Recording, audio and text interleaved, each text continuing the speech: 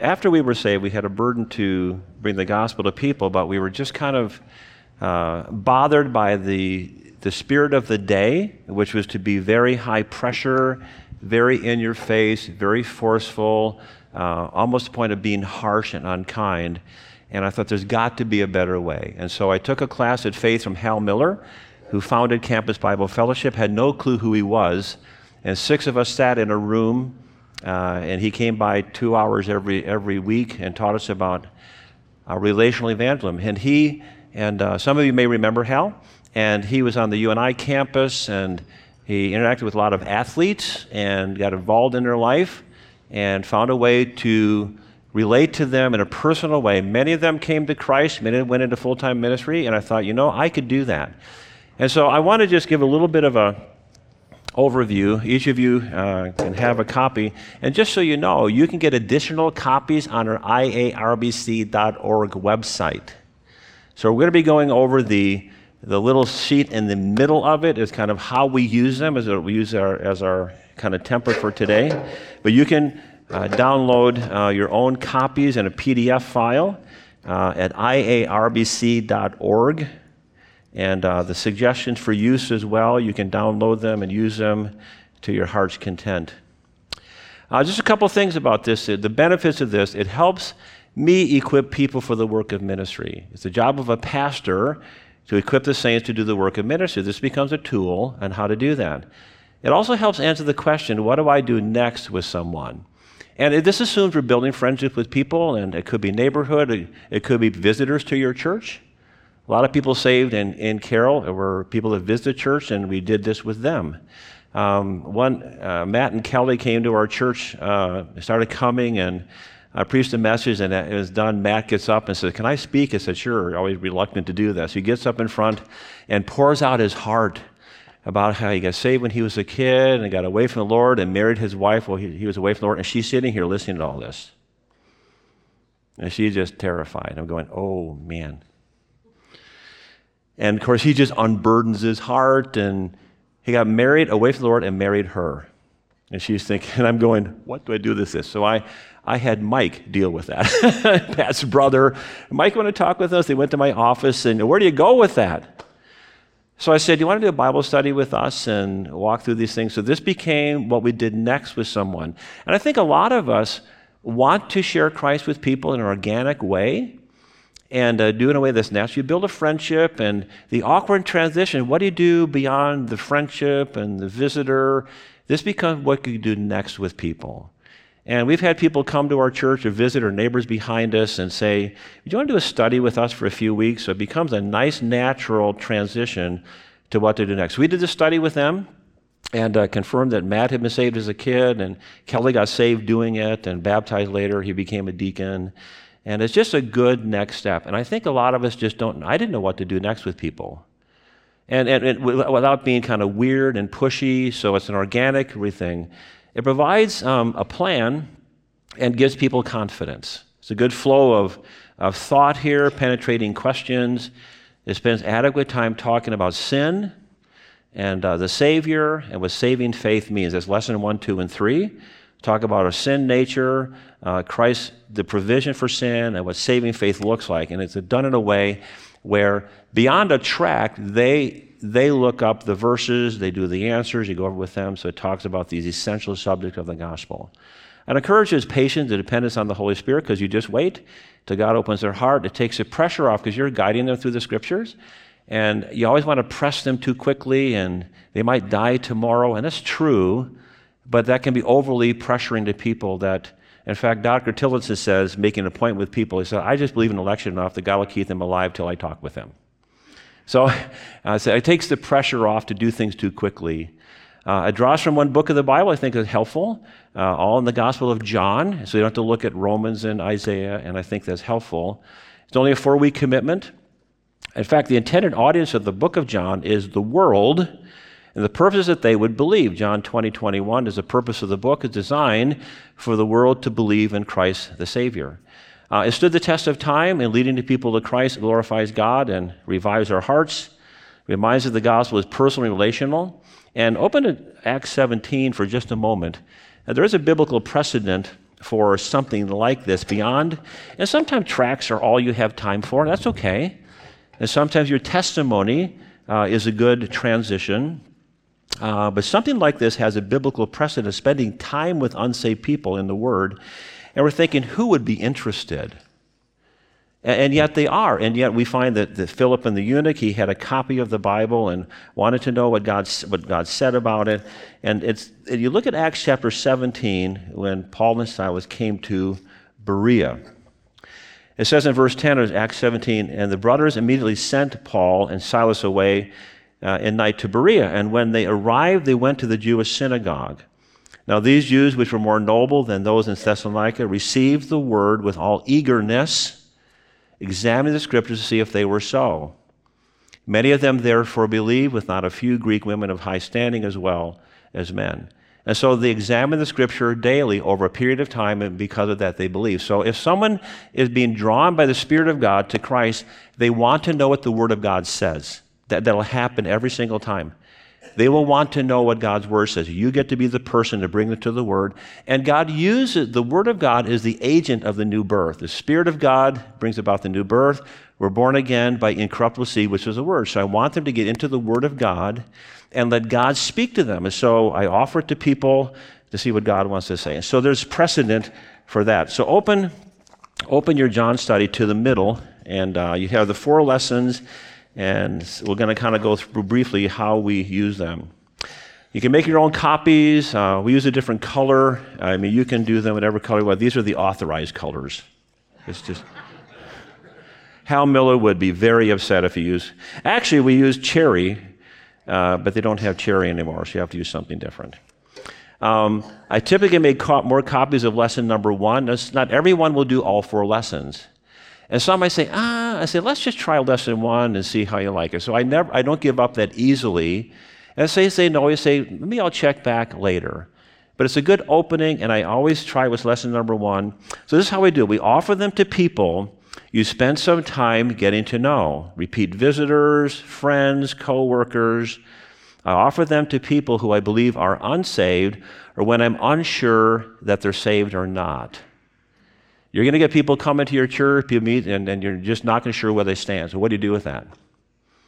Well, I don't think you're saved. Now, Peter said that, but I don't think it's the best way to start. So, hey, they've shown some interest in some way. Let's do it. Want to do a study with me and let this Word of God reveal to them where they are. And so it's a non-threatening way to work with people that you're unsure where they stand. Could be visitor, could be neighbor, could be friend. We have led many people to Christ who had accepted Christ before. But talking to them, we were unsure they understood the gospel. Dean and Nancy came to our church from Omaha. They had been baptized in a Baptist church, been immersed. And I said, well, they have to believe in Jesus? They said yes, and so they're baptized. And I said, so hey, want to do a study with us? And they said yes, so we did. And we were just unsure. And through that, Nancy, who is a very God-fearing, self-righteous person, God broke her and convicted of her sin. And Dean got saved later, and so God used that. So it's a great tool for people you're unsure of. Use it with your kids. Do devotions of this with your kids. Walk them through the gospel, use it as devotion. Never assume people are saved just because you think they are. That happened to us. Our conversion story, people assumed that we were saved and we weren't. We were the nice young couple, supposedly, and we were the God-fearing couple. We didn't try to deceive anybody, but no one asked us the hard question until someone actually did. And that's when God brought us to Christ. So never assume people are saved. It's a good transition. It's a good study for believers. It helps give them a clearer understanding of sharing the gospel. So even if you don't use this, you understand better the elements of the gospel, which is sin, and then Christ, and then saving faith are the elements of the gospel. And having been a pastor for 28 years, you have people come into membership, and we don't do a good job of clarifying how we got saved. Yeah, I prayed and I got saved. Well, never talk about sin, never talk about Christ, never talk about saving faith. And so the unsaved have no idea what we meant by that. So we can't use insider language. We can't use the stuff we know. So we have to talk about sin as the problem, Christ is God's provision, and saving faith, making it personal. That's kind of the elements of the gospel. This helps you understand that better, even if you don't use this all the time. So we just ask people if they'd be interested in doing a 4-week Bible study with us in their home to see what the Bible has to say about salvation, eternal life, knowing for sure. That's not a long time commitment. And I remember doing this to some pastors years ago, and a full-time evangelist said, "How do you do that again?" I said, "Just ask him, want to be interested?" "Oh, good, got it." So don't feel badly that we don't know what to say. He was used to pulpit evangelism, but personal stuff wasn't in his wheelhouse. So we just say, "Could I ask a question? Would you be interested in doing a study with us for several weeks?" And I never did them in my office. Pastor, don't do them in your office if you can help it. Do it in your home, do it in their home, or go back and forth and get out of the office, away from the preconceived ideas of what a pastor is and does. And they'll find out that you have a home and you have a dog and you wear jeans and you cook, you barbecue stuff and you watch football, and it just sheds all the preconceived ideas about born-again people. And then you're in their home, and we go back and forth and let them serve you, and we do it always in someone's home. Could be a coffee shop, but someplace not in church I would recommend. So we sometimes rotate where we go, and never done it in my office, is how we get them started. So this is what we tell them when we offer the study to them. I tell them the Bible is God's Word, and this is how He speaks to us. Now that's important because people think that there are visions and stuff like that. This is how He speaks to us. I will tell them when you look up an answer to a question, God is talking to you. We've had people say, "That is so cool," but it is His Word, right? So we want them to hear God speaking to them. And my role is to guide them, like Acts chapter 8, help them understand what they're reading. What is important is what God says, His answer to each question. It's not a Baptist book. It's not a Bible-believing book. It's just we want to see what the Bible says. And by reading each answer, you can discover what God has to say to you. Here's lesson number 1. Now, it's interesting. People have a conception about the Bible. It's normally what people have told them about. They've never read it, but the other people have told them this is something. So they're parroting what they've heard. And I just want them to read it. They normally have not. I remember one guy said, "Well, that stuff in Genesis." I said, "Well, which chapter?" "Chapter 1, yeah, that's the one." "Which verse?" I don't know, just that stuff. So he's never read it. And I kind of cornered him. He had no idea what he's talking about. And it ended the discussion. But they're parroting what they've heard. And the Bible is understandable, it's relevant, and they have an idea that you can shatter by I just want them to read it.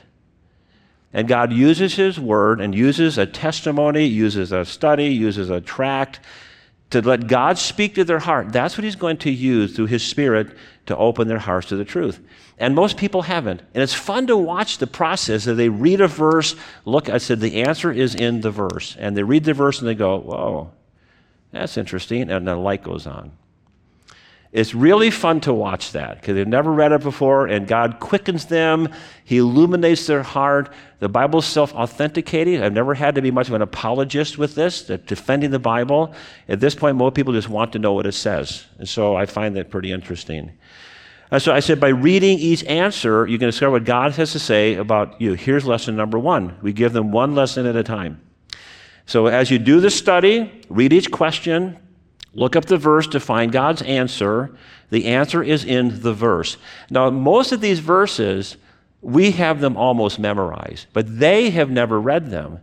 It's fun to have unsaved people read the Bible for the first time. You remember reading it for the first time? You go, "Wow, that is so cool." And so you get to watch that. I said, each of you should do his or her own study. If you have a couple, like a husband and wife, have them dig out their own answers separately. They may be on different pages spiritually, different type in the gospel, so have them do their verses separately. All the answers are found in the Gospel of John. In fact, if you look like question number 1 in lesson number 1, it reads, in John 8:12, what title is given to Jesus? He says, "I am the light of the world." And later you're going to have question 3, why are some willing to live in darkness? 3:19 and 20. What does that mean? We can't assume unsaved people know our insider language. It's a big key to reaching unsaved people is we have terms that we use. We think, what's John? There are 3 of them at the end of the New Testament. Is that the same thing? And we know there are. And so we say this is the Gospel of John, chapter 3, verse 20. And it sounds, but they have no idea and never embarrass them. We were there one day. We thought Moody Monthly was a psychology magazine. Think about that. Never heard of D.L. Moody? Isn't that crazy? We thought ayahuasca was an Indian tribe, not a men's retreat. And no one explained that to us. And so you can tell who worked with unsaved people because you don't use insider language with them. So make sure you understand what you're doing. Write the answer in the space provided. If you have any questions, make a note of them, and we'll go over them next week when we meet. But I asked them to work hard at trying to find an answer. They said, we'll meet in a week and review each question in the lesson. At that time, I will give you lesson number 2, and so on for each consecutive week. We'll cover 4 topics about man, the Savior, salvation, new life in Christ. When should we meet for our first lesson? Don't ever let the answer be sometime, because sometime is never. So pick a night, pick a day, and they typically will. We very few I've had people that didn't want to set up a time. Set up a time. Take about an hour and a half, roughly. By the time you get there, we'll talk about that in a minute. About an hour and a half, maybe 2. Set aside a time, at least once a week. As every other week, that's fine too. But set up a time to meet. Then I tell them, I will be praying for you that God would help you understand His Word. On occasion, I've suggested they begin reading the Gospel of John. Some have done that by themselves on their own. That's pretty exciting too. And so this is so you give them lesson number 1, explain how it works. Now you're meeting to go over lesson number 1, and they filled in all, and most people we found have filled in the answers when you meet. It's been rare that they haven't. And if they haven't, say, let's just go, let's dive in. Don't get after them. People are busy. Let's just do it. But most people have had them filled out by then. So keep it casual. Sit and chat for a bit. How does your week go? Have coffee or treats. Let them serve you in their home and make you brownies and tea and coffee and stuff, and let them show hospitality. Make it personal. Pray before each study.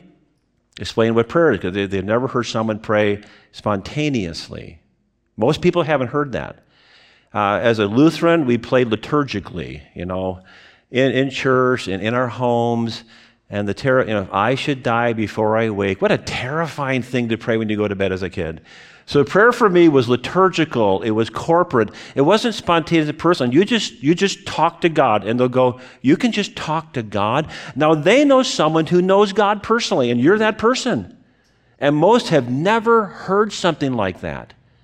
And so just things that we do all the time, like let's pray, for the most of them, they've never seen anything like that. And you pray in a restaurant and you just say, can I pray for a bit? I've never had someone, no, you can't pray. I've never had someone tell me that. If they do, you say, okay. And so you even talking about, God personally, and you pray. Remind them the Bible is God's Word. We want to hear what He has to say, not my opinions. I'll help explain their questions and maybe give some illustration, but I want what God had. You point them to the Word of God that He's going to use. We would start like this. We have 4 of us around a table, Sandy and I and a couple, and we're very creative. We take turns. So Sandy, you read question number 1, and we'll up the verse, and then read the verse and give your answer. And then Danny would be next, and over here we go around the table. That's how we do it. We might reverse direction next week and be really creative.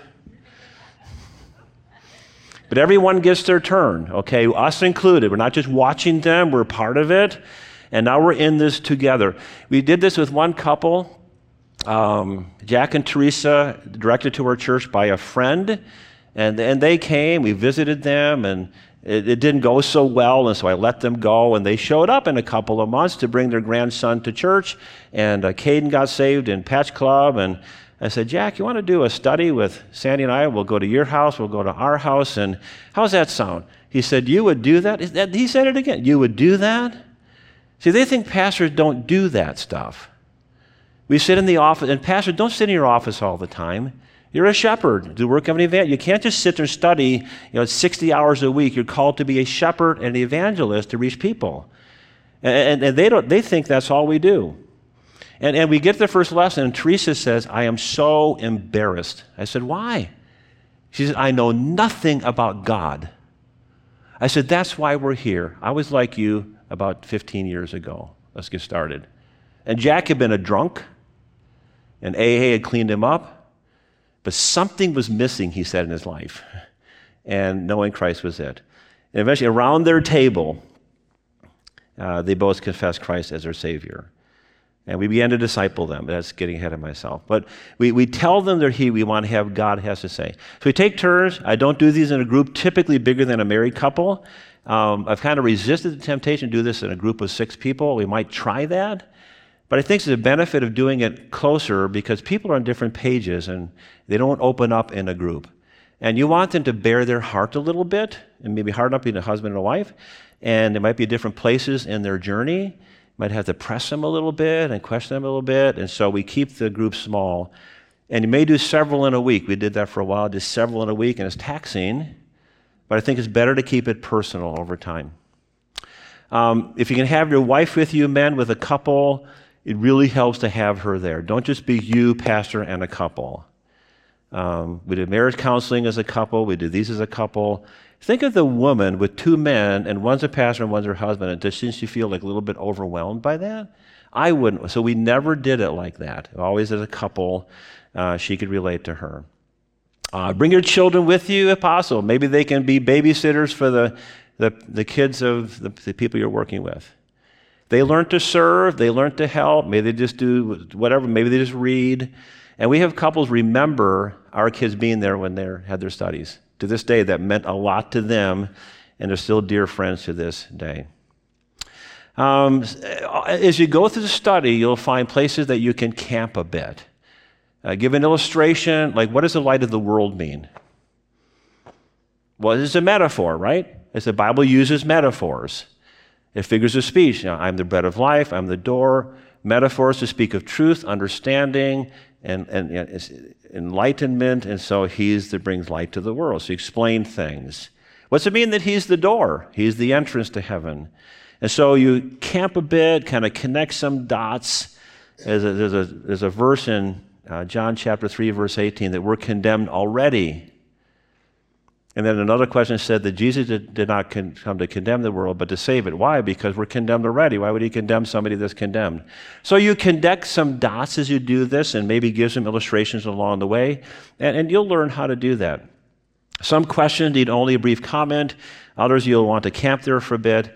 You'll learn as you do then where to place the emphasis. The gospel's clear right from lesson 1, but never press them to make a decision till after lesson 3. After lesson 3, they've heard about their sin nature, about Christ as the Savior, what saving faith means, what it means to come to Christ and what that looks like. At the end of lesson 3, it says there's an optional question. It says, have you ever come to Christ in this way, and if so, when? So I asked them, I said, have you done the optional question? And they'll go, yes, or I didn't know what to write. Well, let's review that. And so I never press them till then, because then now they have the understanding. We've had people saved in every lesson, whether I press them or I just don't press them. It takes the pressure off to know when to get a decision. And sometimes even after lesson 3, they don't get it. We go on to lesson 4, New Life in Christ, or with Todd and Mandy, we went into the Stranger book and gave our testimony. But I like taking the pressure off to get a decision quickly. I want them to understand. And I think you can tell by questions you ask them if they're understanding and just say, does this make sense to you? And so we'll say, do you do the optional question? They'll say yes or no. We say, well, let's review. What about sin? What about Christ? What about saving faith? And we ask them questions. What would keep you from coming to Christ today? We have all sorts of things we ask them.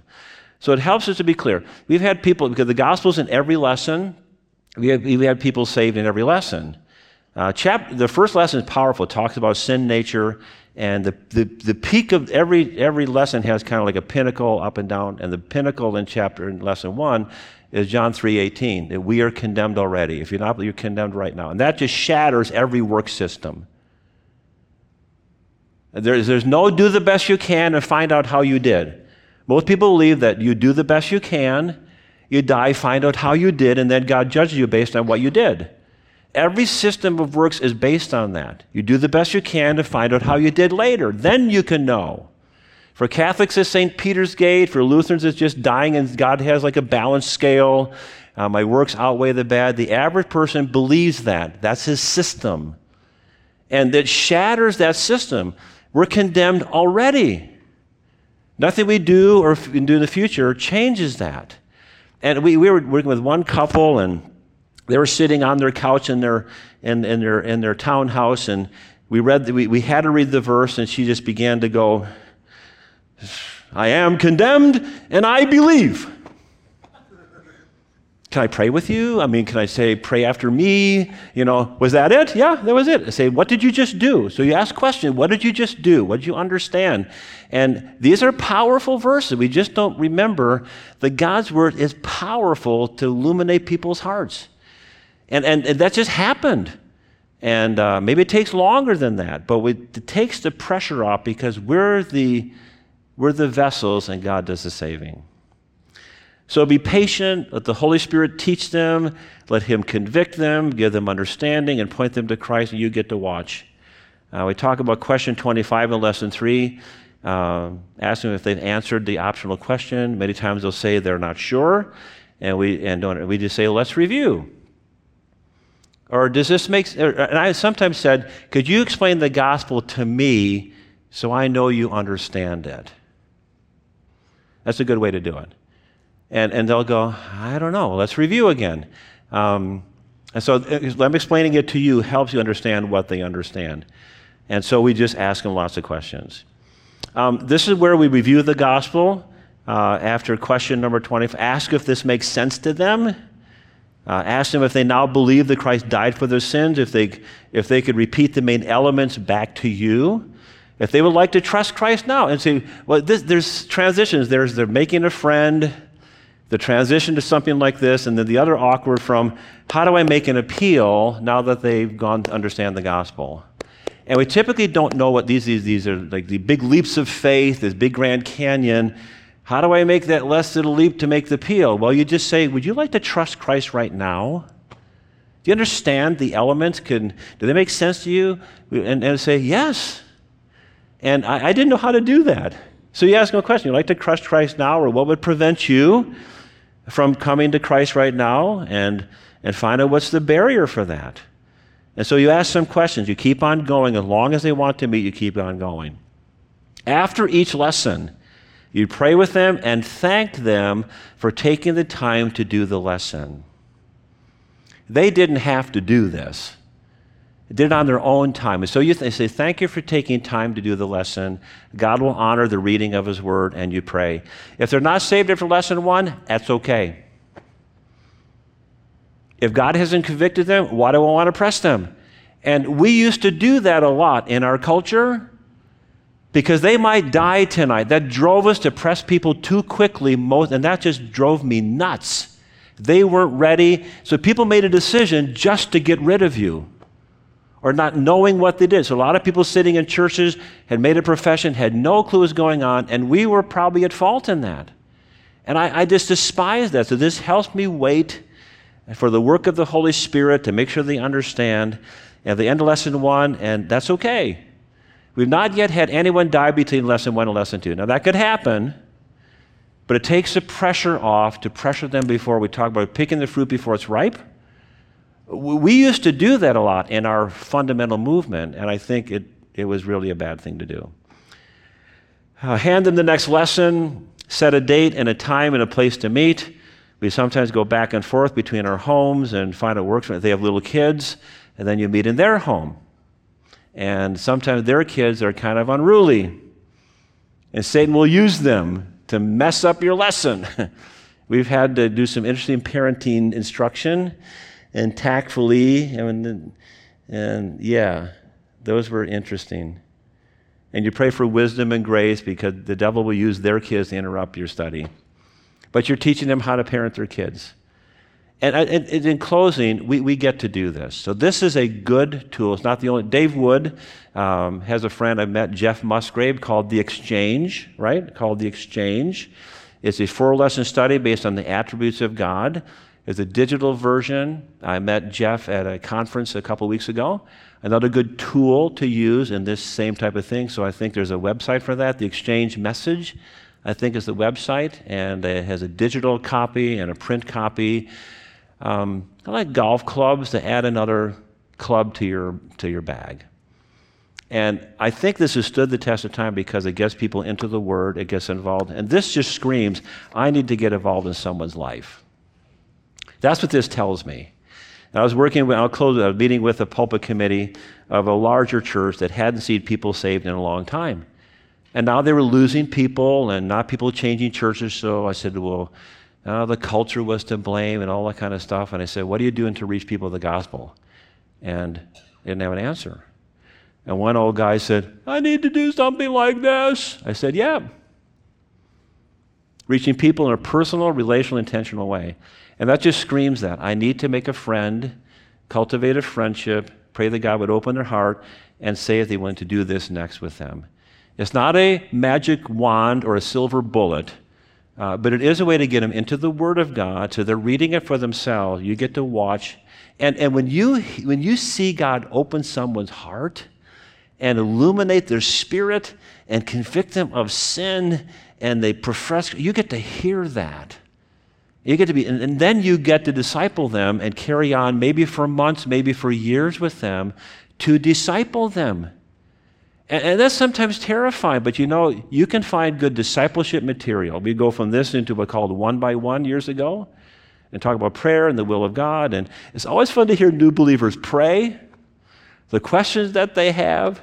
And we're at a church a couple weeks ago, this believer who was 50 years old, was saved about a year, he said, why do churches not have a cross up in front typically? Why is that? And I had to think about it. I gave him an answer. He said, that's a good answer.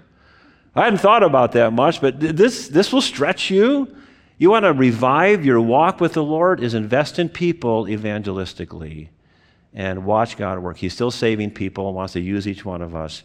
And if you have any questions, either while we're here or later, you can ask us. And we don't have all the answers, but God honors this method of getting into people's lives, getting them into the Word, and letting us guide into the Scriptures. And it's something anybody can do. Dave? Can I throw in a few more? Absolutely.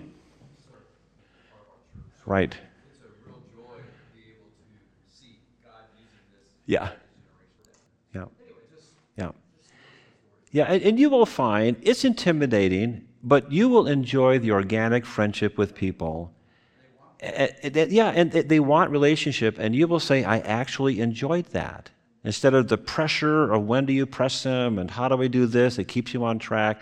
And lets God speak to them, and you just kind of guide them. So, and you should say, by the grace of God, I can do this. And somebody's saying, I've got a friend, this is what you could do next with them. So anyway. Have questions, let me know.